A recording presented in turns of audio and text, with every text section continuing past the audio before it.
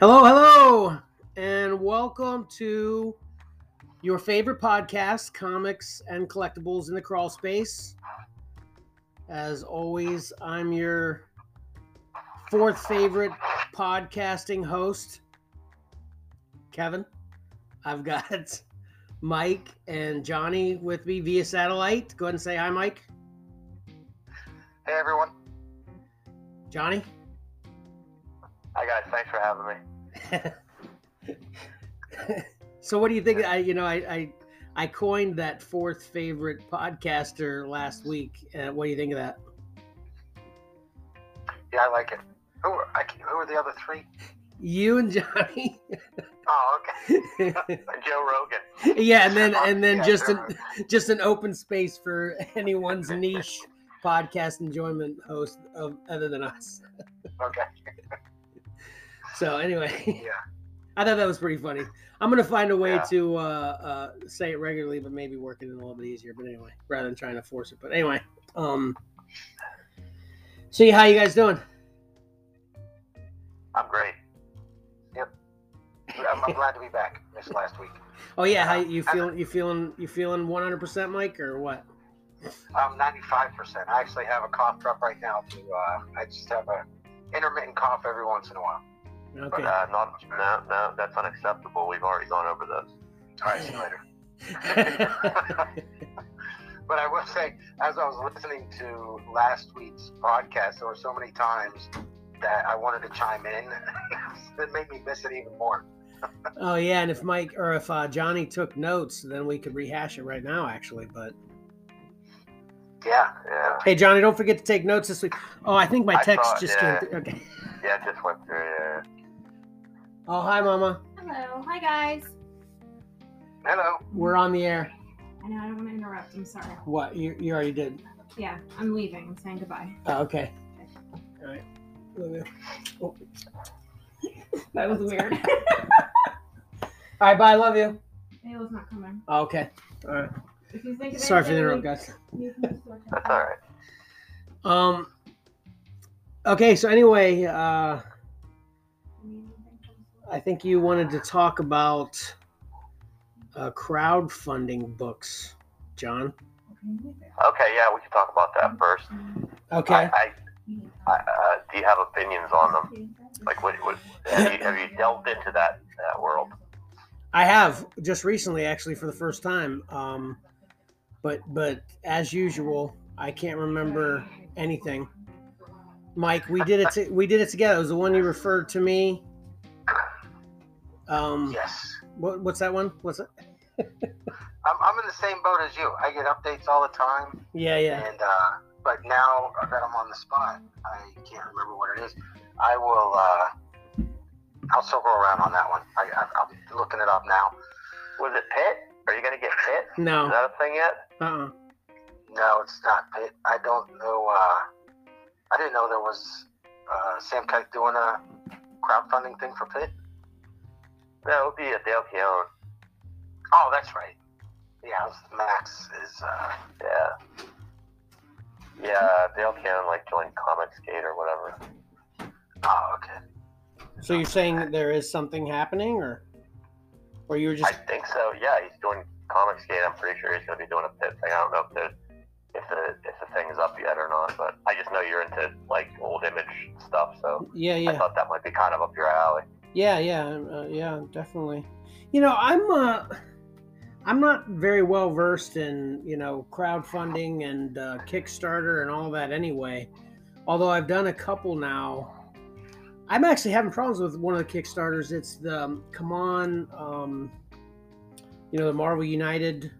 I got it's a tabletop superhero miniatures board game. Well, and actually you don't actually need a board. I do have a board for mine though, but it's actually a play mat that looks like a board. But anyway, that was a Kickstarter, and I participated in supporting the X-Men and the Tales of Asgard expansions, and I've got the X-Men, but Tales of Asgard is nowhere to be found. and I tried to reach out to a couple people to see what was up, and I guess I keep reaching out to the wrong people. They're like, "Oh, you need to actually talk to the creator or whatever." And I was like, tried to look into it further. I didn't put a whole lot of effort into it, honestly, but because I'm just hoping, because these things take a long time, so I don't know whether I'm just being impatient or whether I'm possibly getting the shaft. You know what I mean? So I don't exactly understand how, and it's the same thing with this comic book we're backing, Mike. I mean, it's like, when am I expecting to get this someday? And what happens if I don't? And is it possible that I might just get the shaft and that's part of the deal here? And how do you know how either one of you know how any of that kind of works specifically? Yeah, it within the different thing that you're backing, they'll give you timelines and updates. Like the one that you and I are backing, I get email updates all the time on where he is. Like he'll share finished pages. Right. He's up to the point where he's not sharing any more future pages because he's shared, I think, the first 8. But he doesn't want to share any more to spoil the story. And he shared a few of the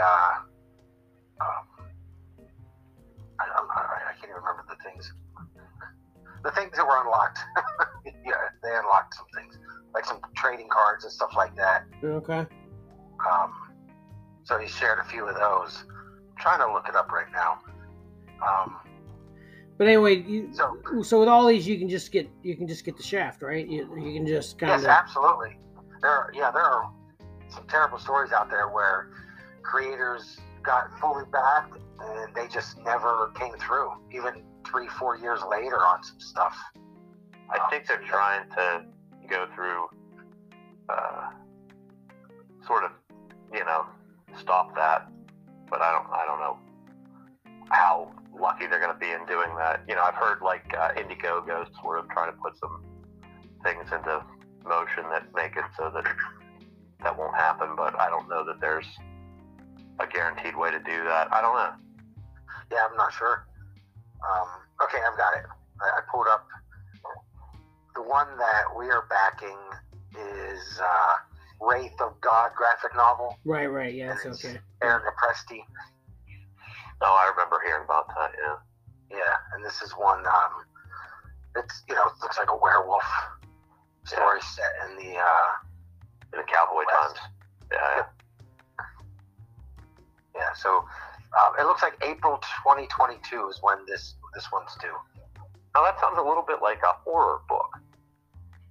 Yeah. It does. You guys do this to me regularly.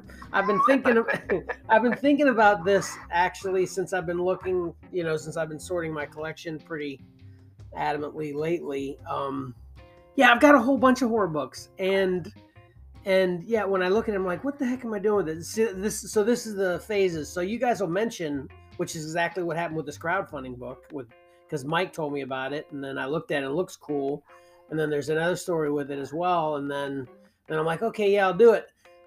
And then what happens is then like years later, then I'll look at my collection, I'm like, what am I doing with this? Perfect example right now, Johnny, we're dealing with this right now, is what is that, Tales of Mystery, or what is that rabbit book, Mike? The horror book that Johnny convinced me to get, and I can't even remember why now. I convinced you to get a rabbit book? No, it was. I think it was an issue of Unexpected from DC. Right, Unexpected. Yeah. Unexplained. Yeah. I told you to get it? Well, you got it years ago, and you shared it with us, and we're like, oh, that looks great. I think it's Unexplained. It's an issue of Unexplained. Yeah. And it has a cool cover. Yeah. So I jumped on it, and I bought a copy, and Kevin jumped on it, and he bought a copy. Yeah, but now it's a part of the Accelerator collection, because I was looking at it a couple weeks ago, and I was like, yeah, I shouldn't. Why do I have this? This is dumb. And I put it in the Accelerator. I don't remember that at all. Yeah, man, I can't. Do you remember why he was sharing that and what prompted us to want to get it, Mike? Do you remember? I don't recall on why he bought it. I think it was. I mean, it's one of those books that I think he just liked the cover art, it was a good deal, and he shared it, and we felt the same way. It was like, oh man, that was really cool. I'll find out the Okay, yeah. That's funny.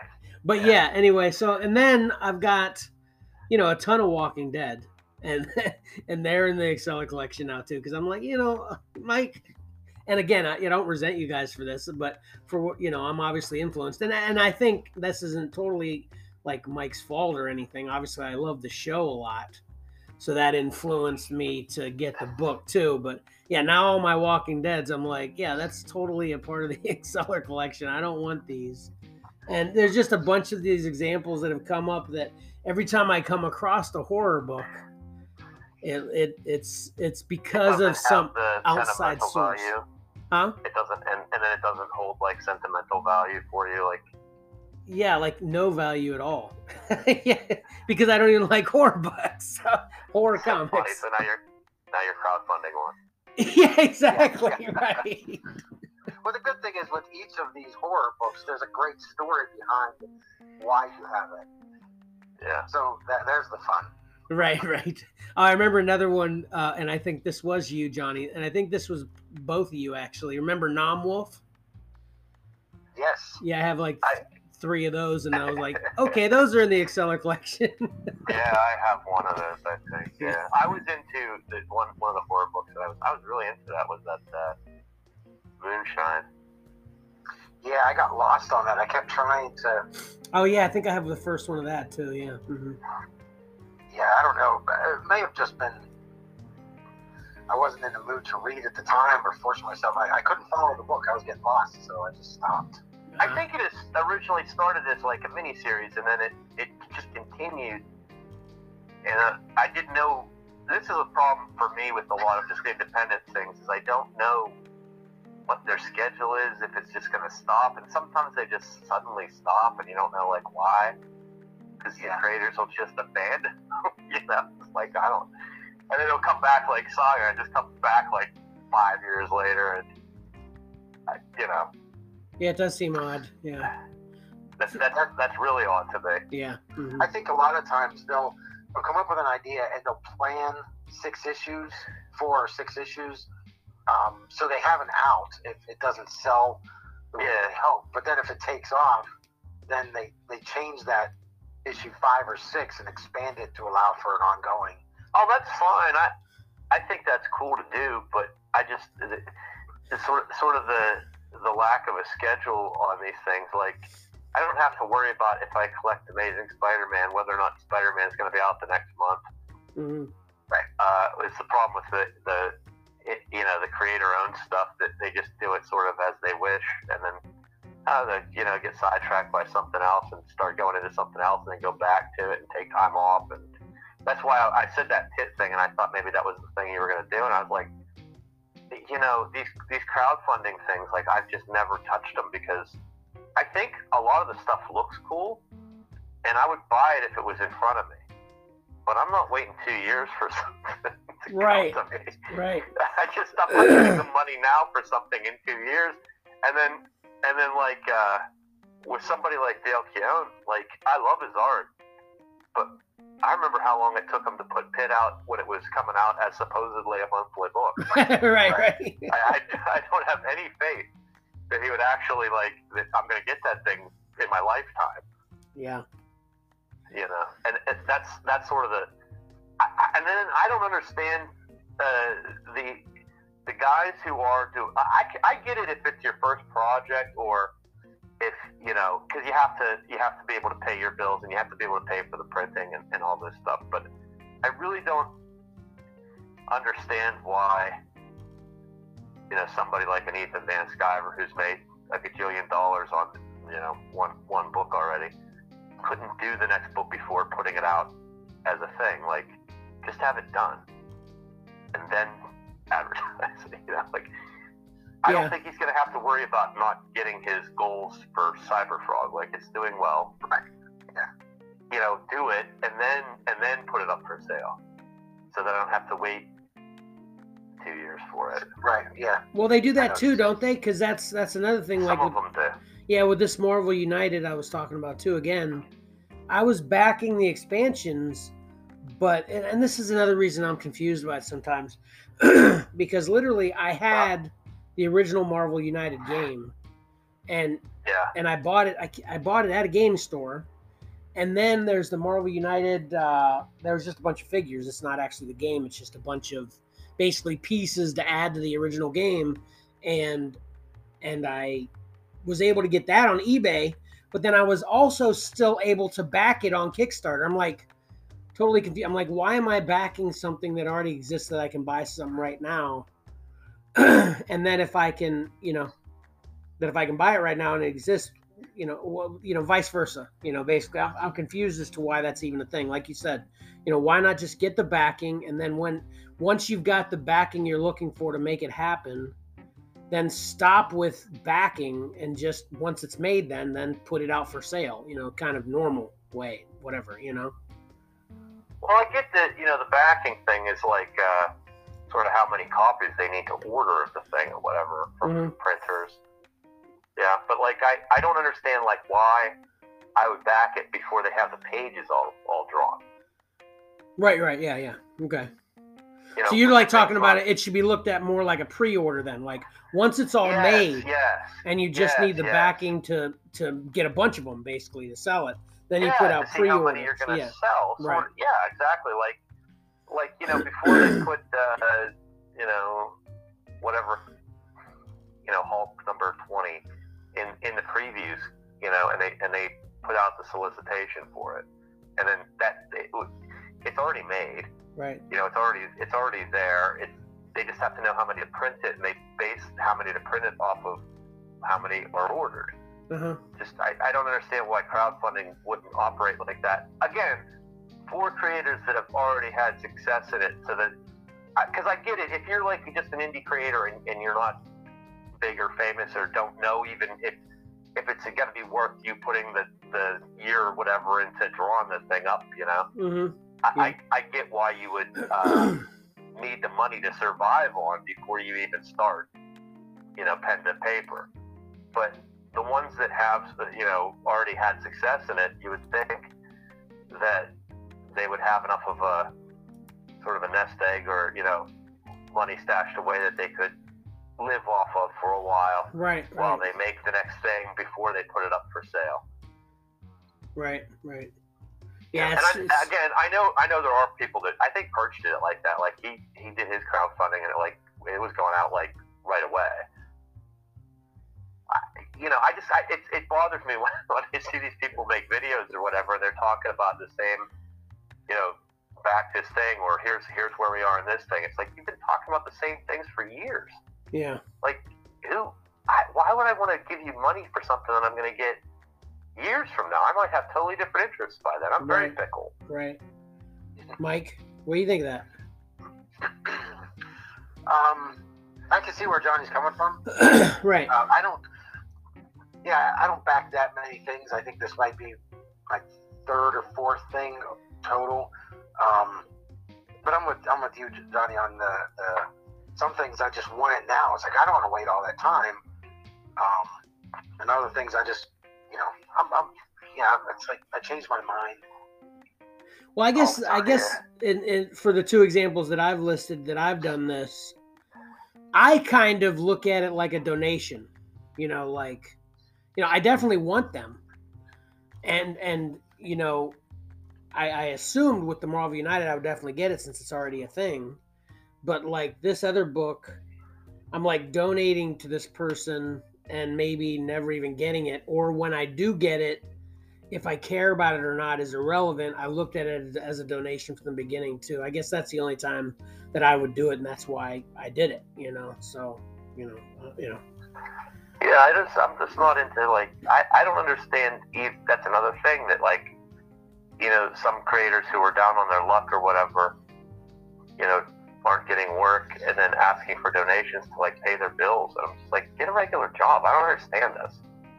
Right. Yeah, that's true. They're able-bodied people. I don't understand the I have a little bit of fame, so I should just be able to live off that fame. Yeah. Mm-hmm. Yeah, actually, that's why I stopped following a YouTuber that was a Magic the Gathering guy, because it was just like what you just said, Johnny. He wasn't making the money he needed for his life through doing YouTube.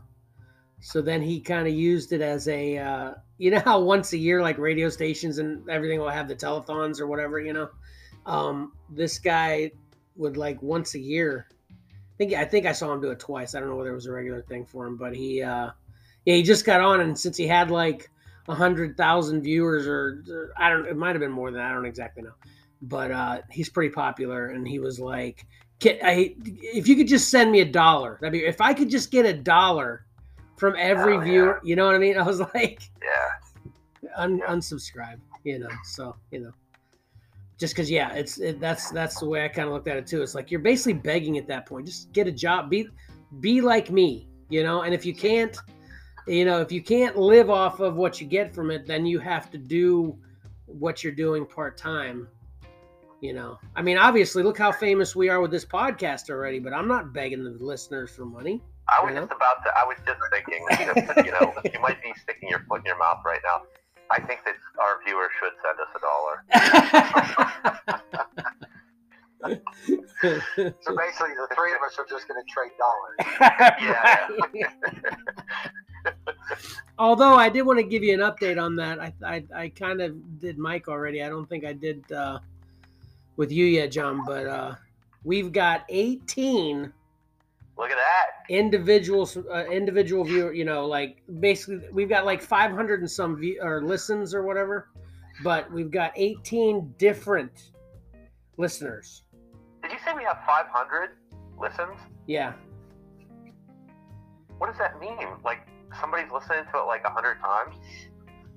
No, well, this is episode 17, so we've got 16 to begin with. Oh, total. I yeah. Each one. Yeah. I gotcha. Yeah, no, total, yeah. Mm-hmm. So I guess... I'm like, who's dedicated enough that they want to hear us 100 times? I listen to us all the time, actually. I enjoy it a lot, you know. Like, this is my favorite episode. I'm just going to keep listening to it over and over again. I keep going back to All in Chaos, the one we did in Butler. I keep going back to that one and listening to segments on it. And I think... Thanks, Mike. Yeah. I think people are sleeping on Mike's advice about listening to it at half speed as well. When Mike, I don't know whether you remember that, Johnny. Mike shared, you should listen to this at half speed. Did you see that post? I didn't. I saw it, but I didn't try it. Try it. Oh my God! So I lost it. Like I literally crying by myself, rolling on the floor.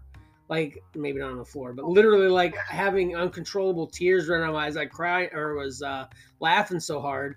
I called Jesse and I was like, "Baby, you need to just listen to this." And literally, we listened to a full episode with it. It is so hilarious. And then, Mike, I did want to tell you too. We also tried 1.5 speed, and it's equally funny and different and obviously in different ways. It's still hilarious, but just different. Because it sounds like really low and slow. Like, yeah, we sound like we're in the foreman's basement. Yeah, it sounds like we're drunk or stoned or something. It's so hilarious. Oh, I see. Okay. And that's what makes it so funny too. It doesn't distort your voice like you just said, John. It just makes you talk slowly, but I don't know how it does it actually, because like even on double speed, you know, if you play double speed, you'd think you'd sound like the Chipmunks or whatever, you know. But you don't. Yeah. You sound normal, but you're just talking really fast. That's why it's so funny. I've tried listening to YouTubers thinking I could get more YouTube in if I listen to them on double speed, but my brain is too slow to understand what the heck they're talking about when they're talking super fast. Yeah. Try half speed. But half speed's hilarious, yeah. Mm-hmm. Yeah. I almost crashed my car. I was laughing so hard. Oh my God, we literally had like hangovers after we were done watching or listening to it because we were laughing so hard it was giving us headaches. It was so funny. Yeah. So anyway, kind of got sidetracked there. You know, talking about this crowdfunding and all these issues and everything just kind of gave me a new thought that I was thinking about recently.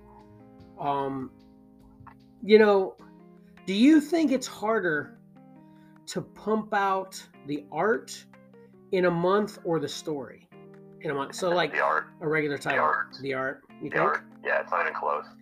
I disagree that it's not close. I'm still on the fence of which one. But the reason I'm on the fence is because, we complain about writing all the time, and I'm a big believer in, obviously I'll fall in love with a book because of art and an artist, obviously, but if the story sucks, the art could be perfect and I'm not going to continue to buy it, so imagine coming up with it's like big titles. We're talking Amazing or Detective. These keep coming up with these kind of original, interesting, compelling that people would want to continue to follow and re-enjoy or enjoy and stuff like that. You know what I'm saying? That's why I think it's, arguable. Well, the process of getting the idea on paper. If you have a great idea as a writer, mm-hmm. You can get a page written or typed out in a matter of minutes. I know, but let's say 10 minutes. Yeah, I know, but you have to have the idea. Draw that page. But you have to have the idea, though. That's what I'm saying. That's what I'm saying. But those guys, a lot of those guys have those. Yeah, a lot of those guys have to have that stuff outlined for years in advance. You could never do that as an artist. You still have to do a page a day is like really, really hard for most people in art. No, I totally agree. I'm not diminishing how hard it is to do the art. It's amazing. It's ridiculous. I can't. Again, it's so tough. I understand that completely. But what I'm saying is, I think you guys are diminishing how hard it is to write a good, compelling, new, fresh, interesting story that people will enjoy. That's all I'm saying. So I'm not diminishing the art at all. I totally agree with you. It's amazing, and I can understand how extremely difficult that would be. I'm just saying I think the writing could be the same way. I mean, I just think you're thinking, and honestly, what brought this to my head was this episode. Okay, we're 17. This is our 17th episode, right? And, 15, 20 minutes ago, whatever, when we were first talking about it, we're like, okay, what are we going to talk about today? And then we're like brainstorming as to what we're going to talk about with a podcast episode, just us chilling, where unfortunately we literally don't, spoiler alert, we literally don't have millions of listeners yet. but I'm just saying, and I was thinking about it before I actually called you guys. I was like, man, I forgot to like you were saying, Mike, I forgot to, really kind of brainstorm some ideas for the show today. So then I was, then I was reading a comic and I was like, you know what? Just kind of likening the things together, but obviously it's an extremely different world. But that's what I'm talking about. It's like, how do they come up with? How did years and years and decades of write? I think you guys are just underestimating how difficult it can be to write a compelling, quality, interesting story that people will like. That's just the ideas is what's tough. Obviously not the writing or getting it printed. It's coming up with the ideas, Well, Johnny touched on it. He said a lot of these guys have things in their heads for years. They'll outline stuff and stick it in a drawer and then come back to it later, things like that. So you think it's easy? I think whenever they bring it out and they said, okay, I'm gonna put this idea to page, I think that process is pretty fast. Yeah, I agree with count in the time from whenever they first got the small idea and had to create that whole world. Yeah, that could take years of thinking and stuff like that. But once the idea is on the page, it's easier, it's faster to get it from their head onto the page than obviously the artist has to come in and they have to visualize it. But once a writer writes it, the artist is, and again, I'm not saying that the art isn't hard. I totally agree with that. But I'm just saying, but once the writer writes what's happening, the artist is just, putting it down on paper what it looks like. Not saying it's not hard. I'm just saying it's kind of, as long as you're a good artist, a writer tells you what the idea is. And obviously there's some artists / writers that do both jobs. So it's even tougher. But a writer gives you the idea, this is what's going to happen in this panel, then even though it's extremely difficult, let me say this, Kevin. Okay. Think about it in terms of like a movie, right? Uh-huh. The writer is the screenplay writer, okay? Yeah. They write the screenplay. Right. The artist is the casting director. Of course. They're all the actors. They're Hey, keep that thought. Hold on, we got to take a break. Sorry, Mike. Or sorry, Johnny. Hold on a sec. Speaking of math. Were we talking about math? I wasn't talking about math. I didn't say anything about math. Did you say anything about math? Well, this one time in algebra. Our podcasts have fewer listeners than we have immediate family members. All 5 of us combined. So, do the math, spread the word. Were we talking about math?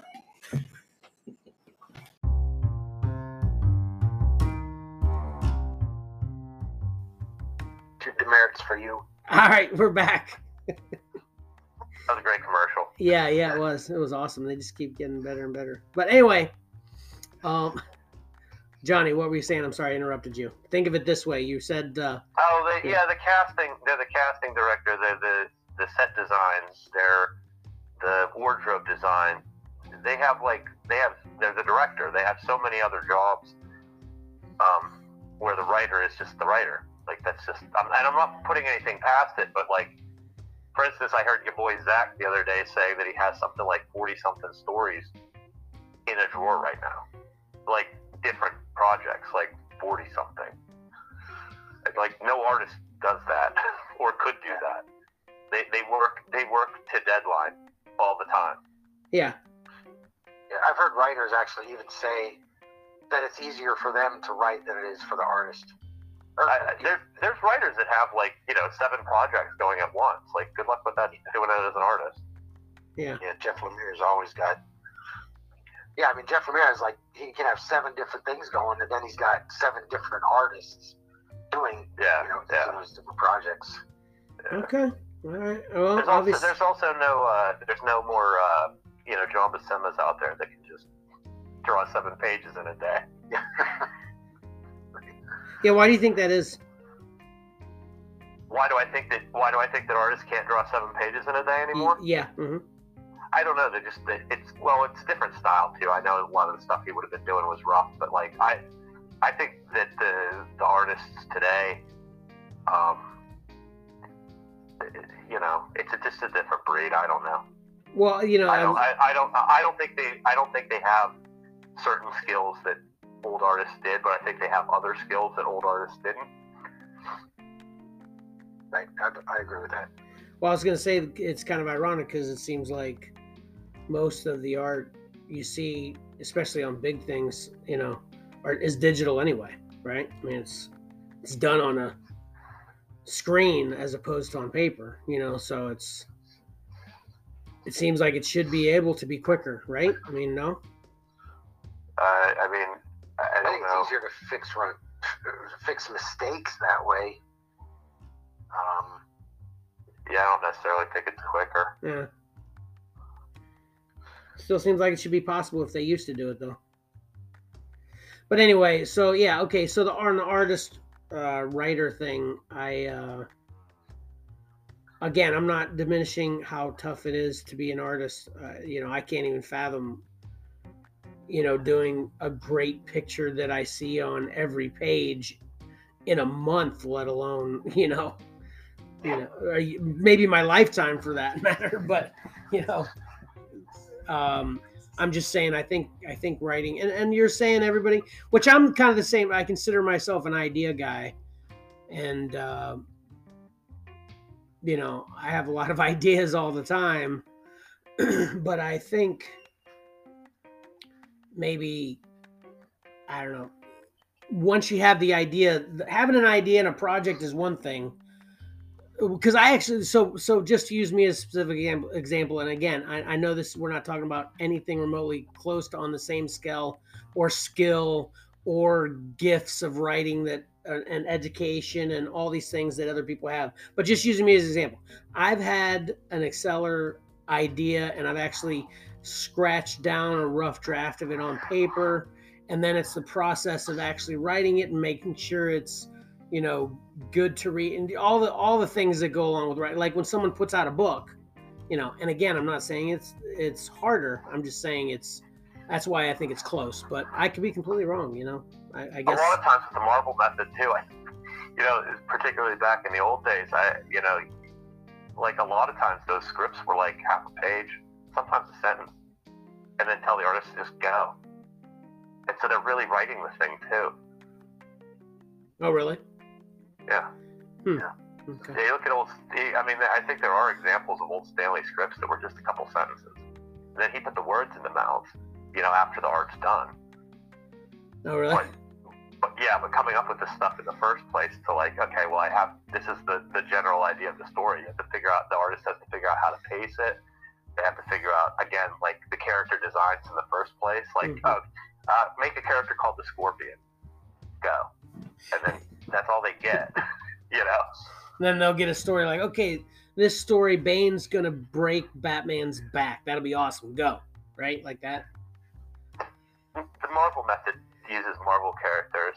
Well, no, it's hard for me to say with that. I'm sure that was, I'm just giving a scripted, hypothetical that I'm tracking with you. That basically they would just get a real. Yeah. You're saying they would just get a real rough story idea, and then the artist would do more of the work than just the art as well. Basically, is all you're saying. Yeah. But then, sort of the DC method at the time was the writer would say panel for panel a lot of times, like what the action was. Panel 1 this, panel 2 this. Yeah. The whole story would be plotted out like that. But like in the Marvel method, it was just a really rough. Here's what the story is, and then the artist had a lot more decisions to make. Yeah. Okay. So okay. You guys have swayed me. Yeah, it's a lot harder for the artist. Okay, I guess we agree on that. Yeah. Okay. I guess I'm just focused. Like I said, I consider myself an idea guy. That's why I'm focused on that. How that's tough to kind of go from brain. I'm not saying it's not hard to just come up with the initial idea, but typically that's there already when they get the assignment in the first place. Yeah. Hey, before we jump to the next thing, I have that book. It was an unexpected 202. Johnny has a big rabbit hiding behind a tree, and 3 little kids picking up like Oh, I do remember that. Yeah. little Easter eggs, and it says, "What comes hopping down the bunny trail?" And there's big things. Yeah. And are you looking at the actual original post, Mike? No, I'm just looking at. I think I just liked it. I don't even think I bought that. There was some kind of heavy influence. I can't remember why. You should try to do that next, Mike. Find the original post conversation. Okay. Yeah. It may have been like, oh, look how cool this is. I want this. And then we're all like, well, I want it now too. Yeah. It could be as simple as that, but I'm just remembering, I think there was something to it. I can't remember though. But anyway. I'll find it. Yeah. Okay, so Mike, what was your idea that you had before we started you want to talk about? Cora. Yeah, I can have Cora. Does she want to do that today? She asked about it, and I said, I don't know how prepared we are, and she said, but you promised. I said, okay, so. Okay, the pressure will be on her. Yeah. I know that's where it's going to come. I don't have questions for her. Okay. Well, if you want to talk to her about that, we can talk about what I was mentioning prior as well. Okay. Yeah, go ahead, start. Let me go grab her real quick. Okay. So, we touched a little bit last week on the stigmas of comic collectors and, not only the hobby in general, but then also the personas that people envision of comic collectors. So I wanted to kind of take that a little bit further with something that came up to me this week just about my relationship with my wife and collecting. And I'm pretty,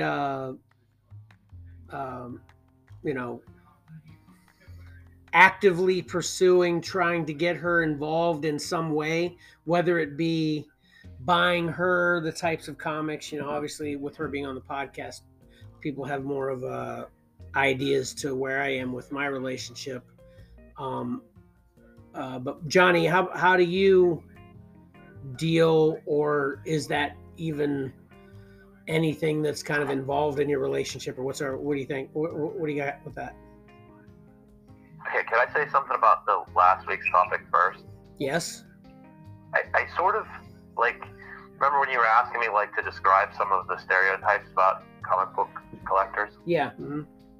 Yeah, I probably shouldn't even answer that because I don't want to like diminish anybody who is any of those stereotypes. Yeah, you actually mentioned that though. You said that. Yeah. Okay. Yeah. I just want to put that out there again because like I think that this hobby should be a little bit of a sort of to use the common term or the current term like a safe space for people. Yeah. And it saddens me that like from within the our own safe space we have to put up with sort of picking on each other about those things that we didn't used to have to put up with, I guess. Like it used to come from the outside, and again, it's now coming from the inside, and that's a sad thing to me. That's true. That's yeah. It's like this used to be a place for the sort of more introverted people or whatever to just have their little thing, and now they're attacked from people. Now they're attacked from within the whole thing. Yeah, that was why your biggest point of bringing it up as to why you think it's worse. Yeah. So as far as like outside people, like am I trying to share my interest in the hobby with them? Is that what you're asking? Well, I'm talking more specifically with your relationship with your significant other, with your fiance, Kirsty. So what's y'all's relationship like with that? Do you try to get something to actively involve her? Do you talk to her about it at all? A little bit of both? Or do you do nothing at all? It's a completely separate world that she's aware of course, but you don't even talk to her about it? Or how is that with her? It's very little. Yeah. Very little. It's mostly completely separate. Yeah. I sort of, with relationships and stuff, I've just decided to sort of, I used to try to do more, I guess, with relationships to get people interested in it. Yeah. I don't have any interest in getting people interested in it if they're not already interested in it anymore. Well, my interest is not actually obviously to try to sway Jesse into doing it or not, or even my kids, but I'm just so open and passionate about everything I do that it's just always a topic of conversation. And thank God they're open to hear me at least, and I'm sure Kirsty is as well. You just choose to do it a little bit different than I do. And then I think obviously I do have the influence on, especially the kids. And then I pretty much, when I try to get Jesse into it, quote unquote, it's kind of tongue in cheek though. It's like, I know I'm beating my head against the wall, but hey, check this book out, baby. That kind of thing. Look how cool this is. And I went through the gambit with Stephen King comics. I still have a bunch of, speaking of horrors, I've got a lot of Stephen Kings in my collection, which I'm not going to part way with those, because the only reason I have those is because I bought those for Jessie, because her favorite author is Stephen King. So I'm like, okay, oh, hey, your favorite author is Stephen King. I got some Stephen King comics, But I accidentally bought one issue of The Stand from a dollar bin one time that I didn't know got mixed in with my stack. Uh-huh. So that's my Stephen King collection. That and Batman 400. Yeah. Here you are. Sorry. All right, I'm back, boys. He did. Hi, Mike. He did the forward in Batman 400. Kevin. Stephen King did the Batman, or did the 400? Is that right? Forward to it. Yeah. Huh. Didn't know that. He also wrote, I think, 3 pages in Heroes for Home. He did the Bernie Wrightson. Yeah, he did. Yeah. I have that too. Is that right? Huh. Yeah, that's right. Was it Bernie Wrightson through those pages? Yeah. And his son does a lot of comic book stuff, right? Yeah, Tom King.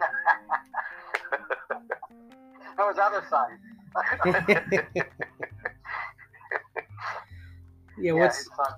What does he do? Because the show. What's that show that's on now? That's based on Joe Hill, or? Well, he did Nosferatu. Oh no! Yeah. What's that show? Lock and Key. Oh. Lock and Key.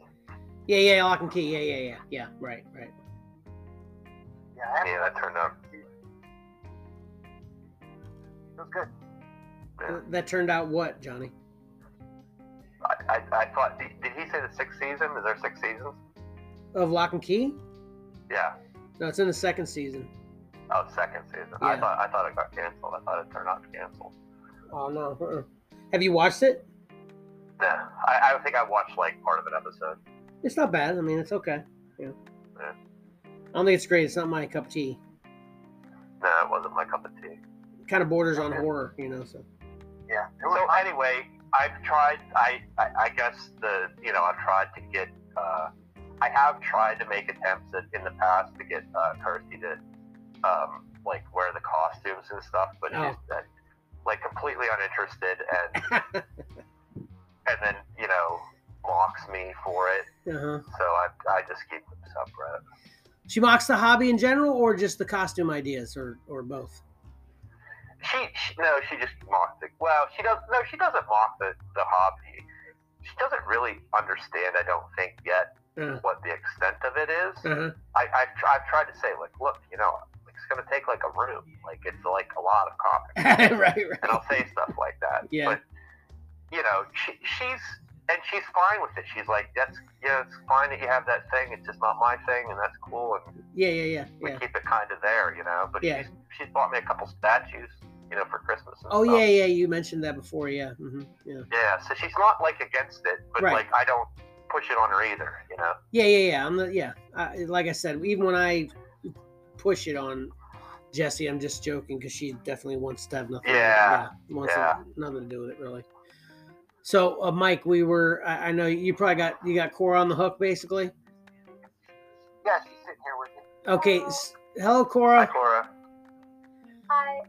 So this is a good topic to finish up before we get into what Cora wants to talk about. We were just talking about your family and significant other, how you deal with, them with your comic book relationship. And we pretty much know, I think, with your kids, Mike, how you are. We see, we've had Mark especially on the podcast. We see Cora and Mark regularly in the videos you make for the group. We What? have time. Yeah. I'm not doing that time. So. But what about Emily, Mike? How do you deal with? And I know I should say, how does Emily deal with you and comic books? Basically, that's what we were just talking about while you were away getting Cora. Yeah. Well, I talked to her not a lot about them. Yeah. Usually it's something, if I find it really interesting or really cool looking, then I'll share it with her. Yeah. Because I want to show her. Yeah. If there's a certain storyline or something that she may find interesting, I let her know. Yeah. And share that with her. But for the most part, it's not a whole lot. I'll just kind of show her things here and there. Yeah. She did try to read Saga. She's an avid reader. Yeah. But She's a librarian. Yeah, the comic book thing just doesn't appeal to her. She prefers to read traditional novels. Right. But she has read some trades, and she started reading Saga for a little bit, but couldn't get that's into about it. it. Yeah. Yeah. So that's what Emily and Jessie have in common is reading. How about that with Kirsty, John? Is she a pretty avid reader, or does she have a? No. Okay. All right, so that makes it even tougher for you. Me and Mike obviously try to grasp onto the reading aspect of it, and I say that all the time in the closing about how we relate that to comic books anyway. But yeah, you don't even have that with Kirsty to jump on, huh? Nah. So she's not a reader. She always says I kind of wish I would read, but it's just not her. I've been saying that to myself. I've been saying that to myself for 30 years. Which I'm actually reading a book right now because I mentioned in the last podcast too that I'm trying to change my life dramatically, especially with reading, but not only comic books, but also I'm reading a book right now. So and I'm actually halfway through it. It's first, I shouldn't count my chickens before they're hatched, but I'm halfway through a book. So even though I'm not done with a book, I'm going to say this. I've read half of a book for the first time in 20 years. So There you go. Yeah. Yeah. All right. So anyway, Mike, you wanted to have what do you want to have Cora talk about for a minute? Well, Cora is interested in anime. And, well, as we used to say, manga. But the kids nowadays call it manga. Yeah. Could I just say something about that real quick? Yes. And I want to do an episode where we sort of, for a minute talk about pronunciations of things. Okay. Because there's a bunch of things that, different, like, is it Kazar or Kazar and, manga, Thanos. Kazar, but go ahead. Okay. I just thought it was interesting on Wes's show, the Victor Critical, he had the guy from the Philippines on, he was saying manga. Yeah. I know the Philippines isn't Japan, but I just thought it was interesting that he was saying manga and he's at least Asian. Yeah. I'm not sure where it came about, but I first heard it because, Emily's the librarian at the middle school, and that's one of her, the number one things that kids come in for. Like, whenever I'm in the library, just, like, eating my food, and people walk in, they don't go to, like, the non-fiction section or anything else. They go straight to the anime section, and I'm like, wow, you do you, I guess, but okay. Because I don't get to get them, because they're all gone. Every single time I try to get them. But isn't animation, like... Yeah, but I don't want to get judged for saying the book wrong, so I'd say anime. Oh. That's a good call, probably. Yeah, she's not in it to argue about, I see. So she's now she's going to argue about, well, it's not anime unless it's animated. Right, yeah. Setting yourself up for a different argument. They're impossible to avoid. Yeah. I'll find a way in there to argue. But So that's her interest right now. I did get her some Western comics for a while. Got her some Black Cat books and Batgirl and stuff like that. But, I was interested in it, but just like it didn't. I wasn't like, oh wow, I love this. I need to keep on reading it. It was just like, oh wow, this is cool. Okay, I'm moving on now. It was like that. That's how it was like to me. But yeah, because like when I read an anime, yes, I'm still saying that an anime like book, I'm always like, oh wow, this is cool. Okay, and like since there's so many different kinds of like designs and stuff that people do, you get something new every time. But like comic books, I mean, I don't know what I'm saying anymore. Yeah, yeah. So you just talk about what you like. You don't have to talk about what you dislike about other things. Cora, I have a question. No, that was actually going to be my question, too. Okay, go ahead, Johnny. Sorry. You're allowed to eat in the library? Well, yeah. Just because her mom's the librarian. She gets special privileges. yeah, privileges. But no, I was actually interested in what she seemed to not want to say because she doesn't want to. It's not just to guess. It sounded like she thought she was going to be insulting to maybe us. But I'm really interested into what she was going to say about what is the difference in the anime books versus the comic books to you. And you started to say because you feel like the comic books are all kind of look the same, but the anime looks different, or what were you going to say? It's that because like I was saying, when you read a comic book, most of the time the art is the same, the shading and everything is the same, the like how they like do the characters are the same. But like let's say, what are two really different like kind of books? Danganronpa and Attack on Titan.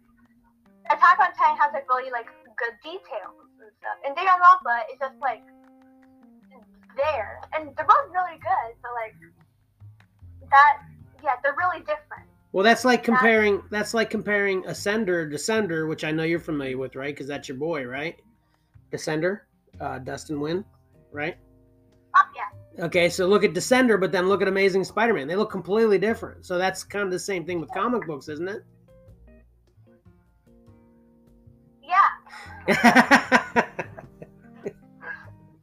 Great point, counterpoint. Yeah. So I'm not trying to technically argue. I'm just interested into and you're articulating that as to why your interest with anime is, why you're interested in anime and why you're not interested in comics as much, so I'm not trying to tell you you're wrong and argue with you. I'm just really trying to kind of dig deeper to see if there's more to it, because the other question is that I have is isn't most of these anime books, or aren't most of these anime books black and white too? Yes, but the thing is, on the cover and sometimes the first page, they always have color. Okay. So technically, it's not all black and white. Okay. But yeah. But back to the art style thing. Okay. It's not just the art style that makes me like it. It's because the comic books, most of the time that my dad reads, he only reads stuff about superheroes, which I'm fine with. I don't care about that. So whenever I go and watch anime, there's always a different story. It's Right. never like this person has superpowers, they did this, the end. It's always like this person, I'm gonna go back to My Hero Academia, but Yeah. this person didn't have a power and then they got a power and now they're using it to fight evil. Gotcha. That, Parker. no. Well, I'd say He me, didn't have a power, then he did have a power, and now he uses it. and I'd say me and your dad are moving in that direction too. Anyway, moving away from superheroes, or I would say, we're staying grounded in superheroes, obviously, but we're, especially your dad, I'd say probably the most in the Exceller group is branches out away from superheroes, and has definitely influenced all of us to kind of look in that realm a little bit more too. And we've talked about that more, that I'm moving away from superheroes, so we can definitely relate to why you would like anime that way. So that makes sense, More variety and Yeah, there's more of a variety of things. Yeah. Well, all right, I've got another question. Did you have anything more you want to say about that specifically?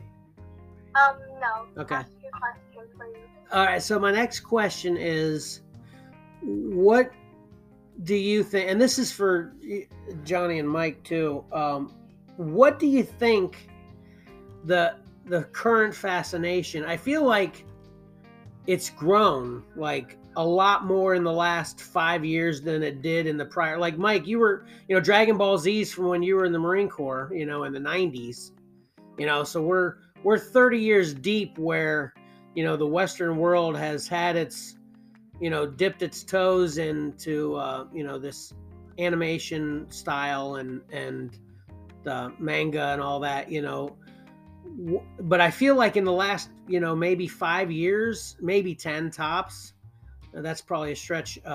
It's just gone crazy. Like, it's blown up like way more in the last 5 or 10 years than it did in the previous 30. You know what I'm saying? It's like really popular now. Yeah. I have a pretty good reason, but it's also really dumb.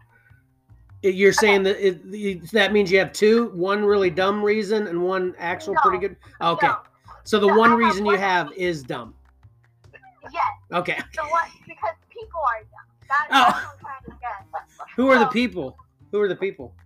Random people. So I'm just gonna say this about anime. The reason why it's blown up so much is because someone recommended this, and then people were like, "Oh wow, this is really popular. I'm gonna do this to get famous." That's why most people are doing it. But like, if you're actually watching it because of the story and not because it's popular, then that's the good stuff. Most people, though, like I said, are just doing it to get popular and get like clout and stuff on like Instagram, TikTok. That's what mostly happens. So bandwagon. Yeah. It's got some popularity to it. So People want to they do want it to be a part of that popularity. So they jump on and they like it for because not. they want to be popular, and not because they like the actual animation and stuff. Yeah. I can see that. I think my takeaway from it would be, I think they get more story in the books, and Why is that? I think the books are thicker, like the collections. Okay, so you get that same thing with combo collections then, though, right? Well, you get 22 pages. Hey Mike, I'm gonna have to cut you off, and it's not Johnny this time. It's Mike. Mike, I'm cutting you off. We got to take a commercial break. Got to pay the bills. We'll be right back.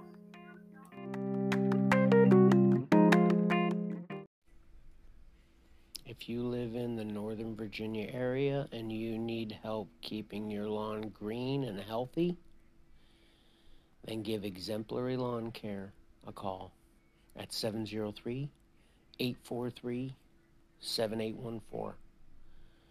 Our customer service is unmatched, and we guarantee our work.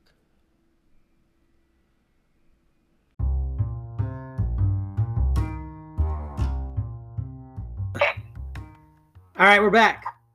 Man, that might be my new favorite commercial. What do you think, John? That's my favorite for sure. Okay.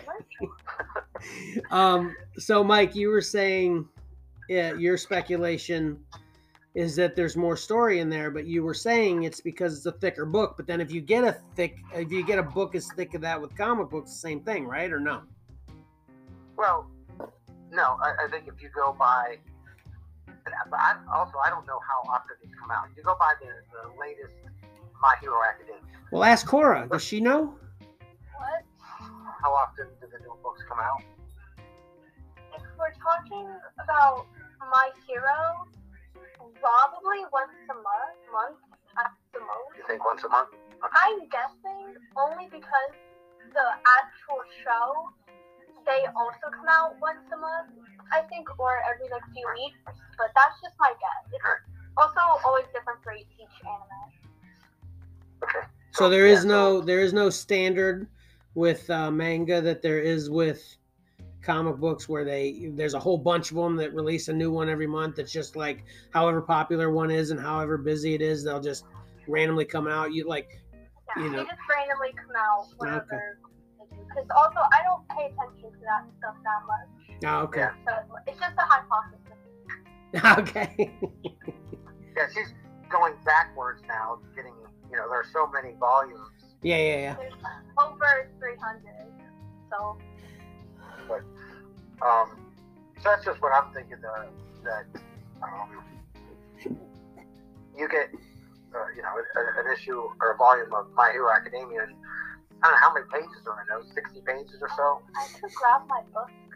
And then, you get an issue of Amazing Spider-Man, and it's 21, 22 pages. But if you get a compilation, right? But the manga they don't come out in compilations like that. They come out, Oh, okay. I see what you're saying. Okay, so you're saying the equivalency, each individual story is always like 60 pages. Yeah. Okay, gotcha. It's cheaper, Kevin. It's way, way cheaper. Oh, it is? They're way cheaper to buy a volume of manga than it is to buy a graphic novel. Oh, it is? Okay. Yeah. Oh, geez. I'm sorry. 192 pages. This one has 100. And what's the price? $10. Yeah, $10. That's like one comic book. Yeah, a lot of them. Yeah. Yeah, it's like a 40-page comic, maybe. That's true. It's way cheaper. Yeah. Like what's the trade paperback going for these days? Yeah, 20. Yeah. Yeah. So I think that's it. And then they've just got the translation, I think, from the actual manga book. I just said manga. The actual manga book to the animated show is, I think they follow it real well. They don't try to, get smarter than the source material sometimes. Well, which usually comes first? The manga comes first. Okay. Because how would they get the story without knowing where it comes from? Well, you could write a movie and then make a comic or a manga based on the movie. Yeah, but but also you need to get word for word from the book and then put it into the anime. But the only time, I forgot who said this, but the only time they go and I think it was that, but the only time they go and use different words not from the book is whenever it's either too long and the voice actors can't put it into the character in that much time, or they just have like a better saying for it, I guess. Like, I know one, but it's really weird that they had a good idea, but it wouldn't fit because the timing wasn't right. It's all about timing. For the English from the Japanese to English translation. Yes, like put it, the words, like the voice actors have to put it into the character. So. Is all manga Japanese? No, because if you get it from like directly from Japan, yes, it will be Japanese. But the ones I have are all in English because No. They were made in Japan, yeah. Their origin is all Japan. Like, there's no Korean manga or like Chinese manga or anything. No. There probably is. I don't know. I think manga by definition is from Japan. Oh, okay. Japanese comics, but like a bunch of stuff Mike just said, yeah, they're cheaper by a lot. Okay. You get a lot more for your dollar. Yeah. Okay. They're really easy to follow. You buy volume 1, and then you buy volume 2, and then you buy volume 3, and then continue. Okay. Like, comic books are hard. Like, try to figure out what order to go buy graphic novels in. Yeah. Mm-hmm. Yeah. Or trade paperbacks is really, really difficult to figure out the order. Well, we've talked about that with main titles too. Yeah. So yeah. Yeah, exactly. But like if you're buying them in trades, it's really difficult to know what order to buy things in. They're all different sizes. They don't go nicely on a bookshelf together. And then also with manga, we're getting a curated version of these things. We're getting like the ones that are the best of what they put out. We don't get every Japanese manga is not put into, translated into English and given to us. We get the best stuff. Oh, okay. That's a great point. I never thought of that. Yeah, those are all good points. Yeah. That's I didn't really have any speculation. I was just asking because I was honestly curious. Yeah.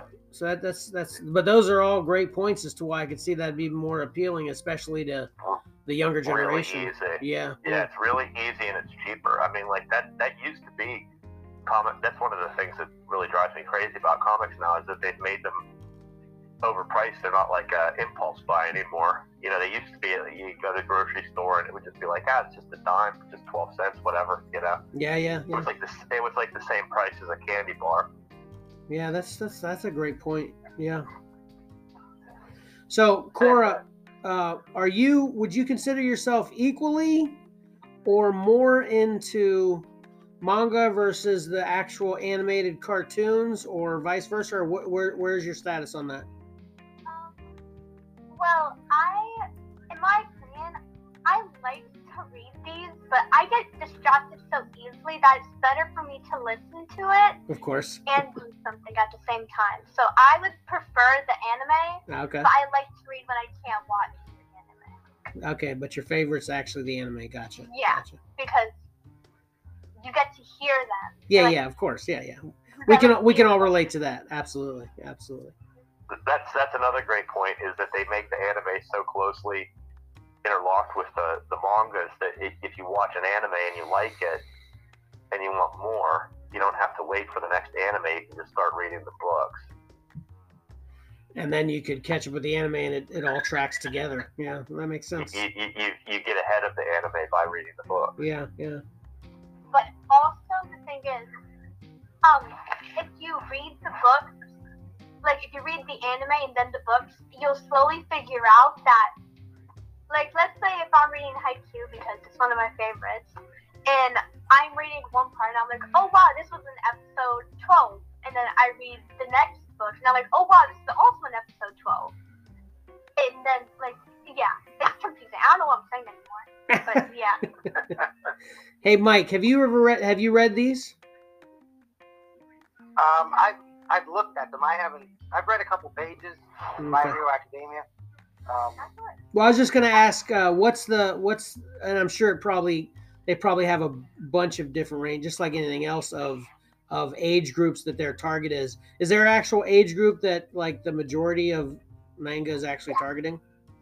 Well, like on the back, this one's rated teen.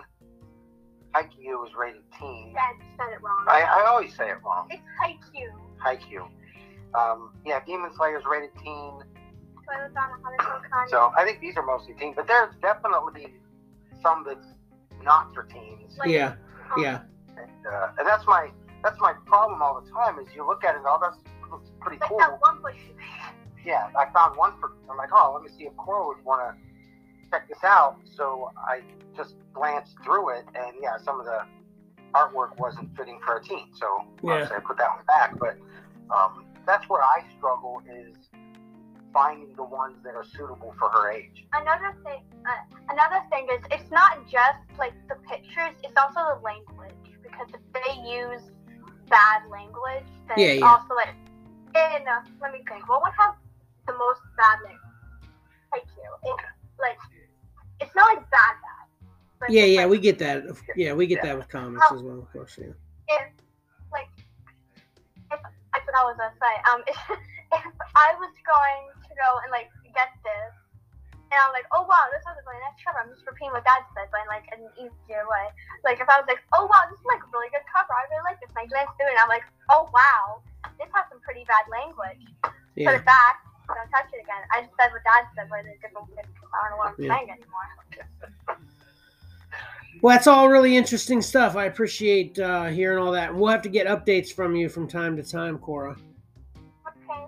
What the newest, coolest anime? Yeah. I already know what the coolest anime is. Personal opinion. What? My personal opinion, the best anime, Attack on Titan. Well, I know. We're talking about, like when new stuff comes out, New stuff. Yeah.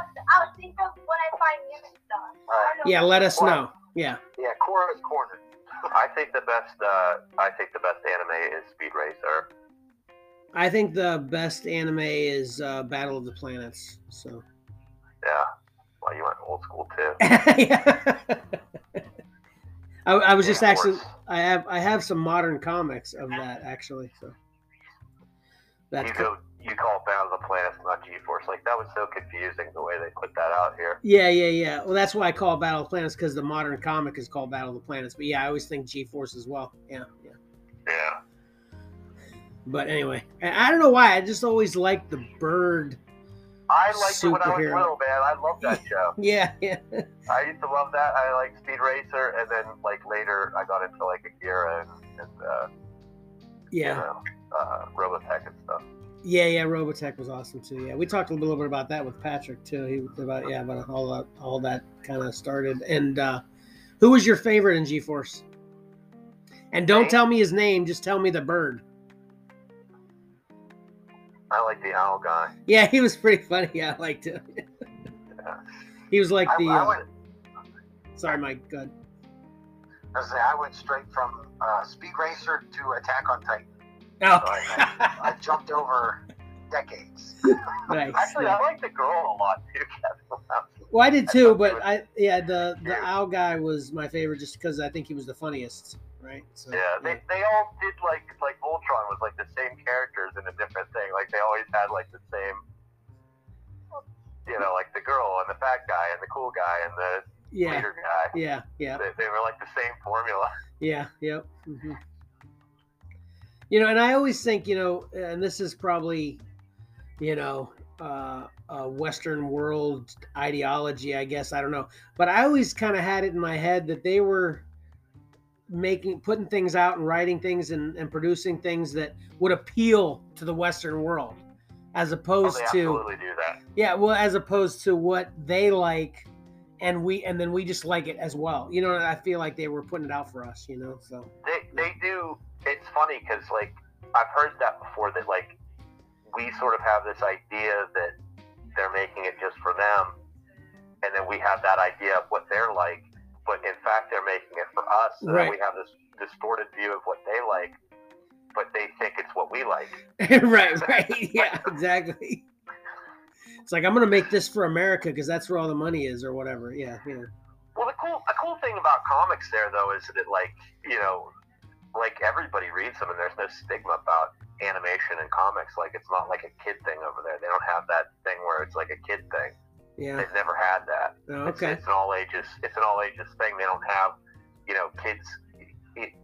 I mean, as you know, they go into a lot more adult themes and things in animation than we ever would here, really. Yeah. It's not seen as a kid's genre, and it never has been really so much there. Well, just curious. I'm not questioning you. I'm not arguing or anything. I'm just curious where do you get that information that you have that knowledge from? The fact that which one that they see, that there's no stigma like that over there. I've got that knowledge from multiple sources. That there's no stigma over there? You get that? Yeah. They like you know, I've heard Birch talk about it, that, you know, people like read that stuff on trains and stuff, because they have like a more of a commuter mass transit type of society, right, and infrastructure than we do. We drive, you know, they use mass transit to get back and forth to work, and it's a really popular thing that you see people, like adults, reading these things on trains. Okay, I wasn't aware of that. I would have just assumed it would have been just like, however we are here, that's how they are there. But, you know. Yeah, no, it's really big, partly because of that, because they're on trains so much. He actually lived there for a while. Oh, okay. So it's like secondhand knowledge from him, but. Gotcha. Yeah. I was just curious. But I learned about that when I went to art school too. They talked about it, that the Japanese didn't, you know, they had a different way of looking at animation. Interesting. Okay, well, I think you had one other thing you actually mentioned last week during the podcast you want to talk about, and it didn't even make it to the front of this one, but talking about the DCEU a little bit. And honestly, what's just kind of lay out specifically what you wanted to ask about that? Well, I just, you know, whether or not you think the Snyderverse will or should continue, and if not, what to replace it with, if anything, or just keep doing like sort of individual movies that aren't tied together. Because it seems like they've sort of partially abandoned it, but then they are still making some things that are at least loosely connected to it, but then other things that aren't even connected to it. Yeah. Like there's a new Batman, but obviously they put out Joker already. There's a new Batman movie coming out that doesn't seem to be connected to it in any way. Right. You know, and then some of the, you know, actors have moved on and stuff. They don't seem to be doing much with, but then they are still like making another Aquaman movie, and they're making Black Adam, which I think is in that universe as well. Yeah. And I think another Shazam, you know. Yeah. So that's all part of that Snyderverse. Do you think they should continue that? What do you think they should do? Mike, did you want to go first, or? Yeah, I can go first. Me personally, I like a pretty cohesive universe. I like what Marvel did with theirs, how everything led to the next one, and it all worked together. I wish DC would have done that. I know it's harder to do. You need actors to sign on for, 10 plus years commitment. That's hard to get that many, top tier actors and actresses to do that. I would prefer that. So I would like to see it continue. Well, I think I actually like it kind of the way it's gone. If I did have, and basically just to kind of recap, in my opinion, the way I see it is, like you said, Johnny, that they kind of tried kind of the MCU formula with bringing together heroes and then kind of sticking in the Snyderverse, and then they've got the separate ones as well that have nothing to do with each other. I like the mix like that. I think that's a good idea.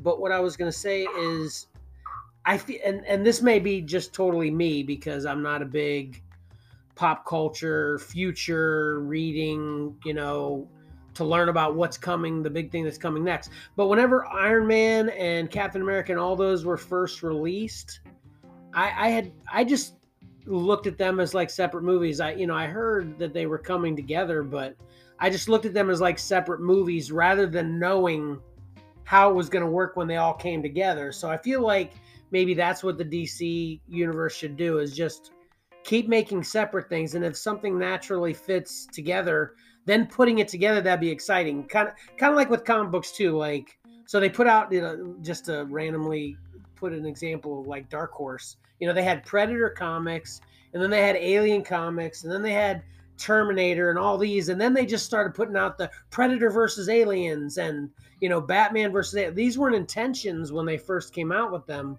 but they were exciting when they got announced that they were going to put them together. So maybe some strategy like that would be good for the DCEU. Just make things like seemingly standalone without the intention of them coming together, but then someday if they work and they're popular and everybody wants to see them, then put them together. Something unplanned like that. Maybe that'd be cool. Yeah. What do you think? I don't know if they could do that, just because you have to have the commitments from the actors to make so many films. Well, obviously, if you were going to put them together later, then you'd re-ask the actors, hey, you're talking about Vampire Boy, whatever his name is. I always forget that guy's name, but he's Batman. And then obviously Joaquin Phoenix is Joker, and they're not intended to be together. But then someday, if they both, everybody seemed to love Joker for the most part, then they talk to him after the fact. You don't have to have it pre-planned, and then the idea comes up later. Then you can check them with them. You know what I mean? Honestly. But then what if they have other plans? Well, then you don't do it, of course. But right.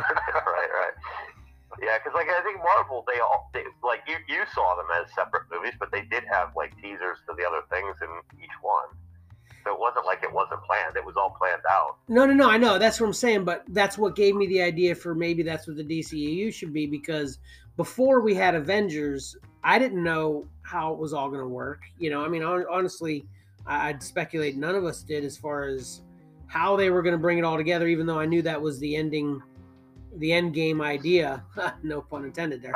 But maybe that's the DCEU where it isn't planned. But remember how it was back in the day where they'd put things together. What they put together? What was the big thing with Happy Days got together with something, and they just put shows together that originally had nothing to do. Who was on Happy Days, or was the Fonz? Oh, Laverne and Shirley, right? Yeah, the Fonz and Laverne and Shirley Laverne and Shirley were on Happy Days before they had a TV show.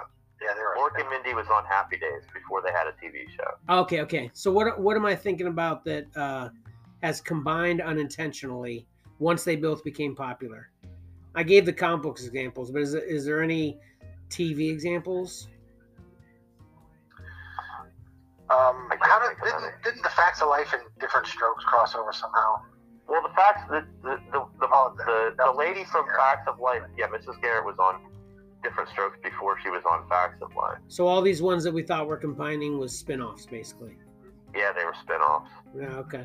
Well, I think they were ideas for shows that they used an existing show as the pilot to see if they would be popular. So, like, when they decided to add Mork and Mindy, that was a weird episode of Happy Days. There was an alien on Happy Days. Like, that wasn't the usual, like, formula for a Happy Days episode to have an alien on it. But obviously they had an idea for a show, and then that was sort of the way to get it out there. Yeah. But it's not like a spin-off like, the Ropers were for Three's Company, where they were popular on one thing and then they went and got their own show. Like, they sort of set them up as pilots on the show. Yeah. Anyway, I think something like that would be cool with DCEU. That's just my idea. Yeah. I think that would be. I don't have a problem with that. Like, if they just sort of did individual movies, and then if they decided to do a crossover, but then with no real grand plan. Yeah. I'm getting tired of I'm sort of excited to see this new Batman movie. I think it looks cool. Yeah. But man, I just feel like DC is just stuck with Batman and Superman, and it's like all they want to do is Batman and Superman, and I'm just so over it, And Batman's probably my favorite character of all time, but I'm make something else. I want to see a Spectre movie. Yeah. Yeah. There's plenty of So, content. Yeah, that's for sure. Yeah.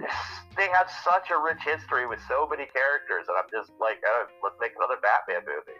Let's put out 50 Batman books a month. Yeah. And I think we're not going to get a Justice Society book, but we're going to put out 50 Batman books a month. Yeah. And I think that goes to me. With the movies, that goes into comic books, was what Cora was saying about the anime. Yeah, it'd be nice if they just translated it directly, pretty much exact from comic books and graphic novels to the screen too, but they always want to bastardize everything, so. It's, so what I was thinking, Mike, do you have an idea or do you want to talk about this real quick? Yeah, we can talk about this.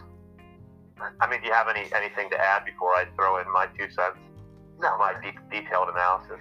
All right, so yeah, I think that I would like to see, if I had my wishes, which I know I won't, but this is my dream world. I've been watching the Justice League and Justice League Unlimited show again. So good. And those shows were brilliant. Yeah. And it's funny too, because have you ever looked at who the writers on those are, Mike? No, I haven't. That's a lot of it's Dwayne McDuffie. A lot of it was Dwayne McDuffie. Oh, really? Gail Simone wrote episodes. Warren Ellis. Yeah, it's writers you know. Yeah, I didn't know them at the time, but I know them now. Yeah. Mm-hmm. Which I thought was really cool. Yeah. And obviously Bruce Timm did the designs and what's his name? The one who wrote Batman animated series, a lot of it. One of the creators, I can't remember his name right offhand. He wrote a bunch of comics too. Paul Dini. Paul Dini wrote a bunch too. But yeah, Dwayne McDuffie had a lot to do with that show. I thought that was interesting. Yeah. But so go ahead. So it's actually people within the comic books industry. Yeah. Are involved with the animated. Yeah. Yeah. They were put, and Jeff Johns had a little bit to do with it too. But I would like to see something like that where bring back in the sort of the models for those shows, which I thought were beautiful. Yeah. The Bruce Timm models, make them animate them in a style similar to The Incredibles, like with the computer. Oh yeah, you had mentioned that last time. Yeah, that'd be a good idea. Yeah, and then just start a whole universe like that with animation instead of that's all connected. Yeah. I don't forget translating it from the comics, because I think I do think that's difficult to do in the way our comics work. Really? Where because they reboot them all the time, so it's so confusing. It's hard to follow comics. Well, I know, but I'm just talking about one individual story arc, though, translation into a movie. Yeah, here's the thing. They've sort of done that, but to make it, see, the thing with anime with mangas that's different than American comics is there's one book per universe in manga. Yeah. Yeah. My Hero Academia doesn't cross over with One Punch Man. Right. It's just one book. You're just translating that one book. The way, so that it can work for something like, what's that new super kid? Invincible? Yeah, Invincible. Thank you. It can work for something like Invincible, and they can have a pretty much one-for-one translation. Yeah. But if you're doing it with stuff that's, crossing over into a whole bunch of different things, and then having miniseries and different things attached to it as well. Yeah. I think that's pretty difficult. It's too complicated. You're gonna have 50, 60, 100 different animes running at the same time. Yeah. For the American translations of every comic that's coming out from DC, for instance. Yeah. It's too much, Yeah. But you don't get the whole story unless you do sort of read, unless they had a side. They could do it with a side universe for DC if you wanted to do that, and they just start new books right now. This is DC 2. Yeah. And start writing some new books and then translate those. But I would just like to see that style of animation and have it all sort of work like that, where you're putting out movies, not a TV show, but movies. The way I would like to see it, if I had again my pick, would be just name like sort of a new character. It could even be whatever, just a young character joining like the Justice League, Unlimited type of story, and introduce us to that sort of world where there's already pre-existing superheroes, so you don't have to have all these origin stories. Because I don't need to see Batman parents die again. Right. Yeah.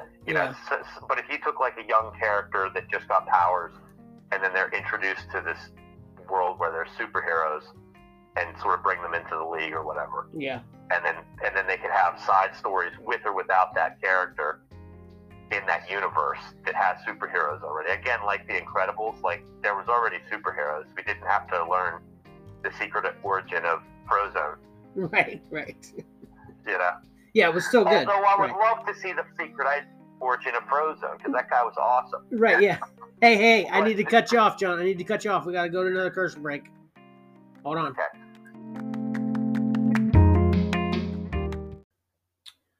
Are you fat, out of shape, and always wanted to play hockey? Yeah, well, that actually explains me pretty well. Yeah. No. Well, great. Your time has come. Join League Gaming today on NHL 22. It's an online hockey league where you control your own player with five other teammates, just like in real life. And you can finally chase your dreams to win the Stanley Cup.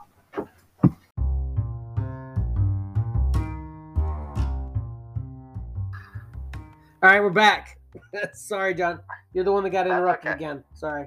That's okay. It's because I talk so much. Yeah, So like I would like to see that. Like just put the money and the budget into animation, because I think people do like it, and make it kid friendly. You know, like The Incredibles. Yeah. You don't have to make it ultra. It's DC. I think DC, a lot of that should be sort of kid friendly. Yeah. And I think if they did that and they had characters that you're not used to seeing in every single thing, like Batman and Superman and Wonder Woman again. Right. They can be even background characters. We'll do a story about them every once in a while. Yeah. You know. Yeah. But I think if you're looking at the big picture, they would make so much money off of it if it became popular, because you know you could make somebody's favorite character Wave Rider, and then Wave Rider, you know, you're selling pajamas and bed sets and Yeah. you know, Wave Rider posters. Yeah. You know. Yeah, it Which seems. you wouldn't want that, you know. Yeah, it seems like these guys are always just, so worried about thinking outside the box, because of obviously money, but then also, just losing their gig, So they always want to play it safe with Batman and Superman, Yeah. Oh, yeah. Yeah, they don't think outside the box. I think they do just play it safe. Yeah. Yeah, they play it very safe, and I think that the problem is going to be that if they keep doing that, these other characters are going to sort of be forgotten, and they're really going to hurt themselves long term if that happens. Yeah. And that's kind of what Marvel's kind of trying to get away from now with bringing in, Black Knight and the Eternals and all these characters that anybody that's never been into comics are unfamiliar with, so. Even people that aren't into comics don't know anything about the Eternals. Well, yeah, I would say I didn't know anything about the Eternals either, but I knew they existed. I knew they. Right, but I think that's what hurt. So that's what I don't want to happen to DC, is that like a character, like Deadman, just gets completely forgotten by everybody, and then they put out a movie and it flops because nobody cares about a Deadman movie by that point. Oh right, yeah. Also, it needs to kind of be there in the in the forefront of, you're aware it exists, but before it basically becomes you weren't even aware it existed. I think you need the original fans of the source material to proselytize it to the world. I think that it helps to have a fan base that can go out and tell their friends, this is going to be awesome, Yeah.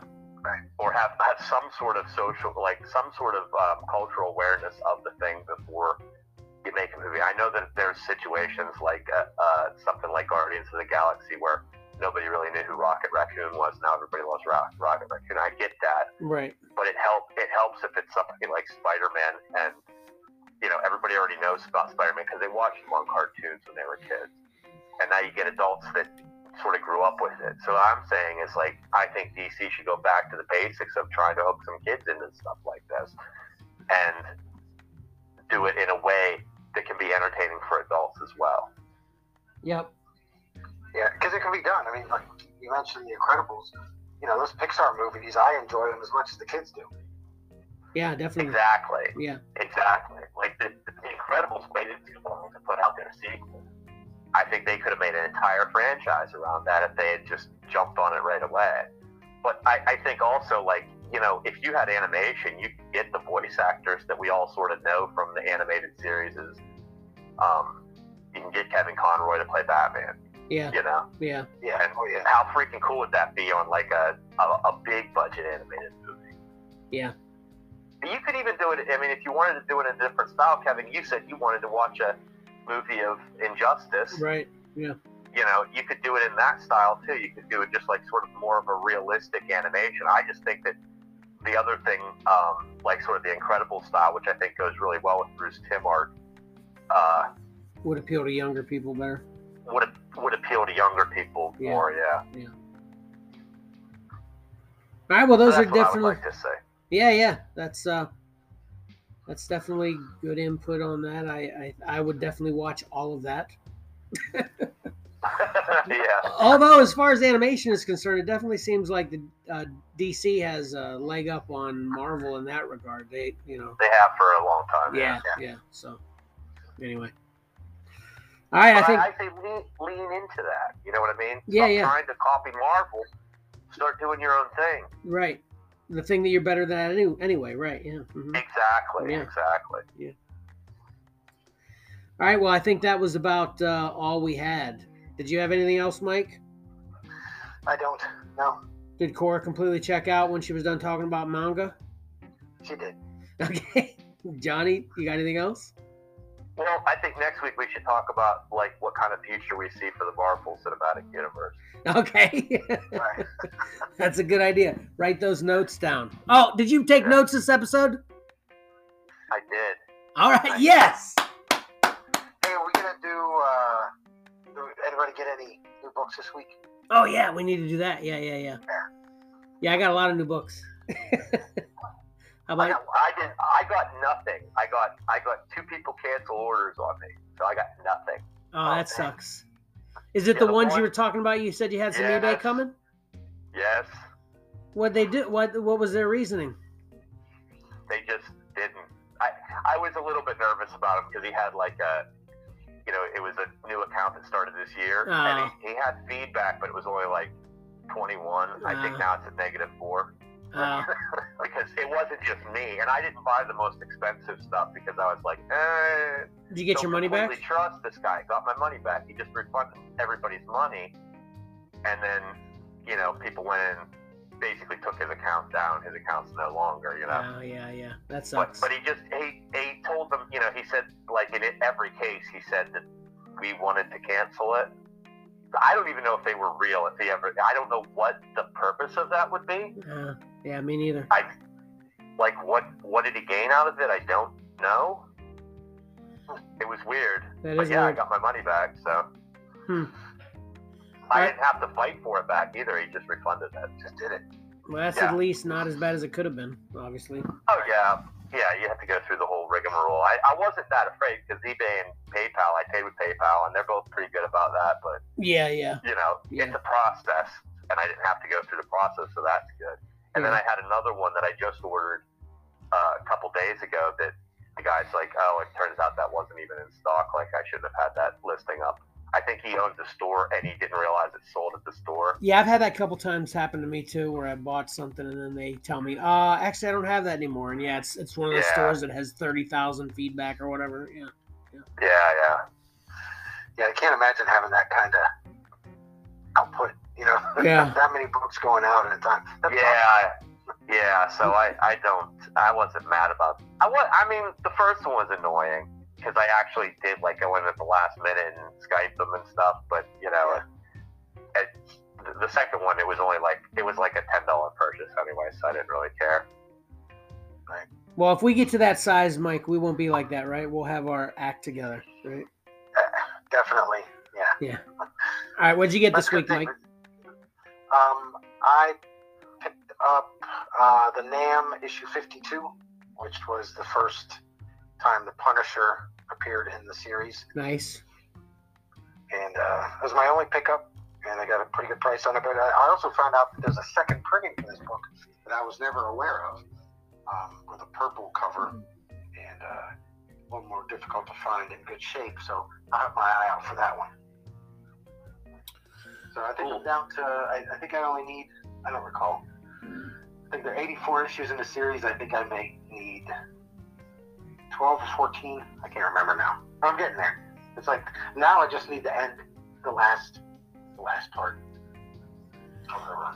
Yeah, I was looking into my NAM whenever you posted that, and I have 67, which also has the Punisher in it. Yeah, that was the second time. Yeah, but I only have 7 of the NAM, which of course I want it now. So, Do you have any of the last issues I can buy off you? 84, 83, 82? no. I've got 10, 18, 25, 28, 30, 39, and 67. All right.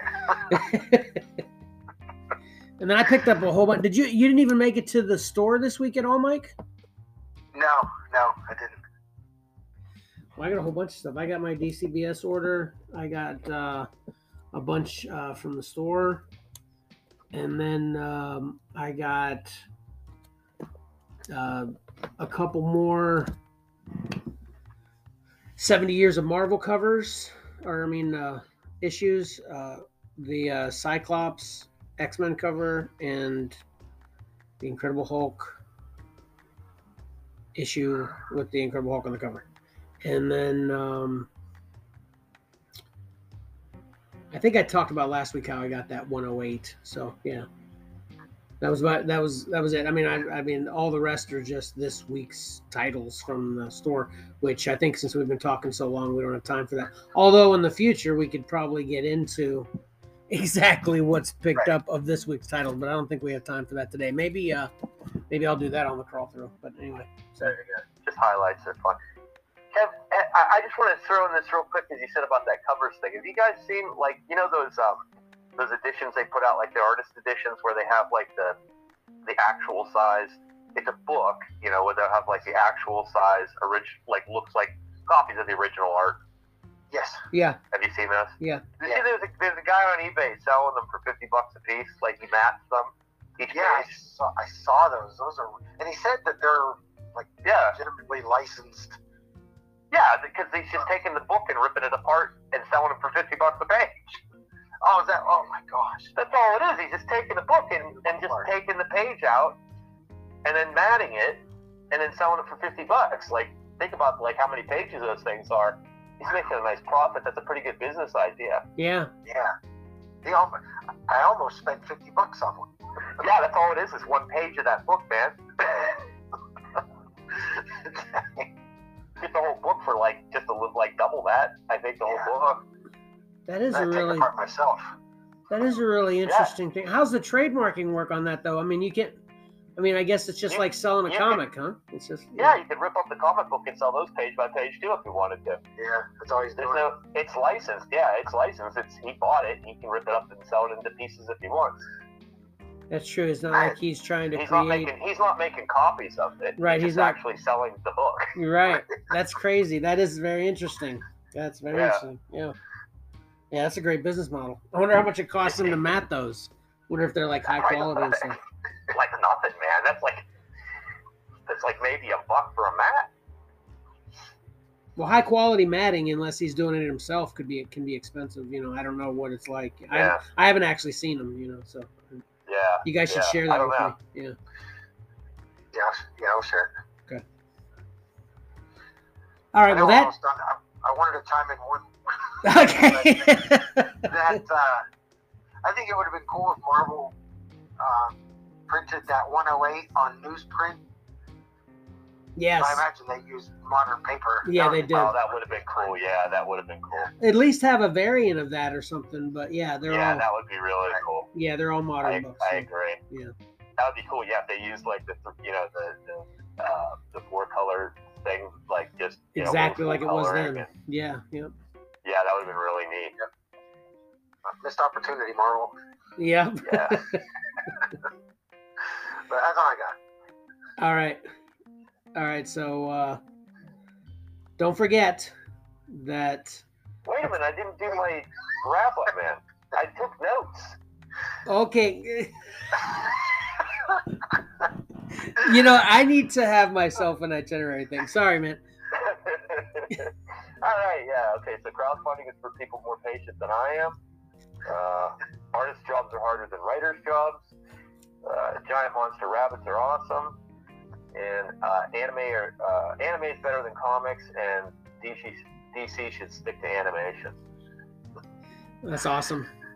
All right. Am I clear at this point? Yeah, you're good to go. Yeah. Okay. Yeah. Sorry about that, John. That was a great wrap up. Though. Thanks. I took notes. I know you did so good. You did so You good. forgot. I did. I need to make a note about that. Anyway. Yeah. All right. So that'll do it. And don't forget that appreciating great art is awesome, and reading a great story is fun. So why not pick up a comic book and do both? Acceler out.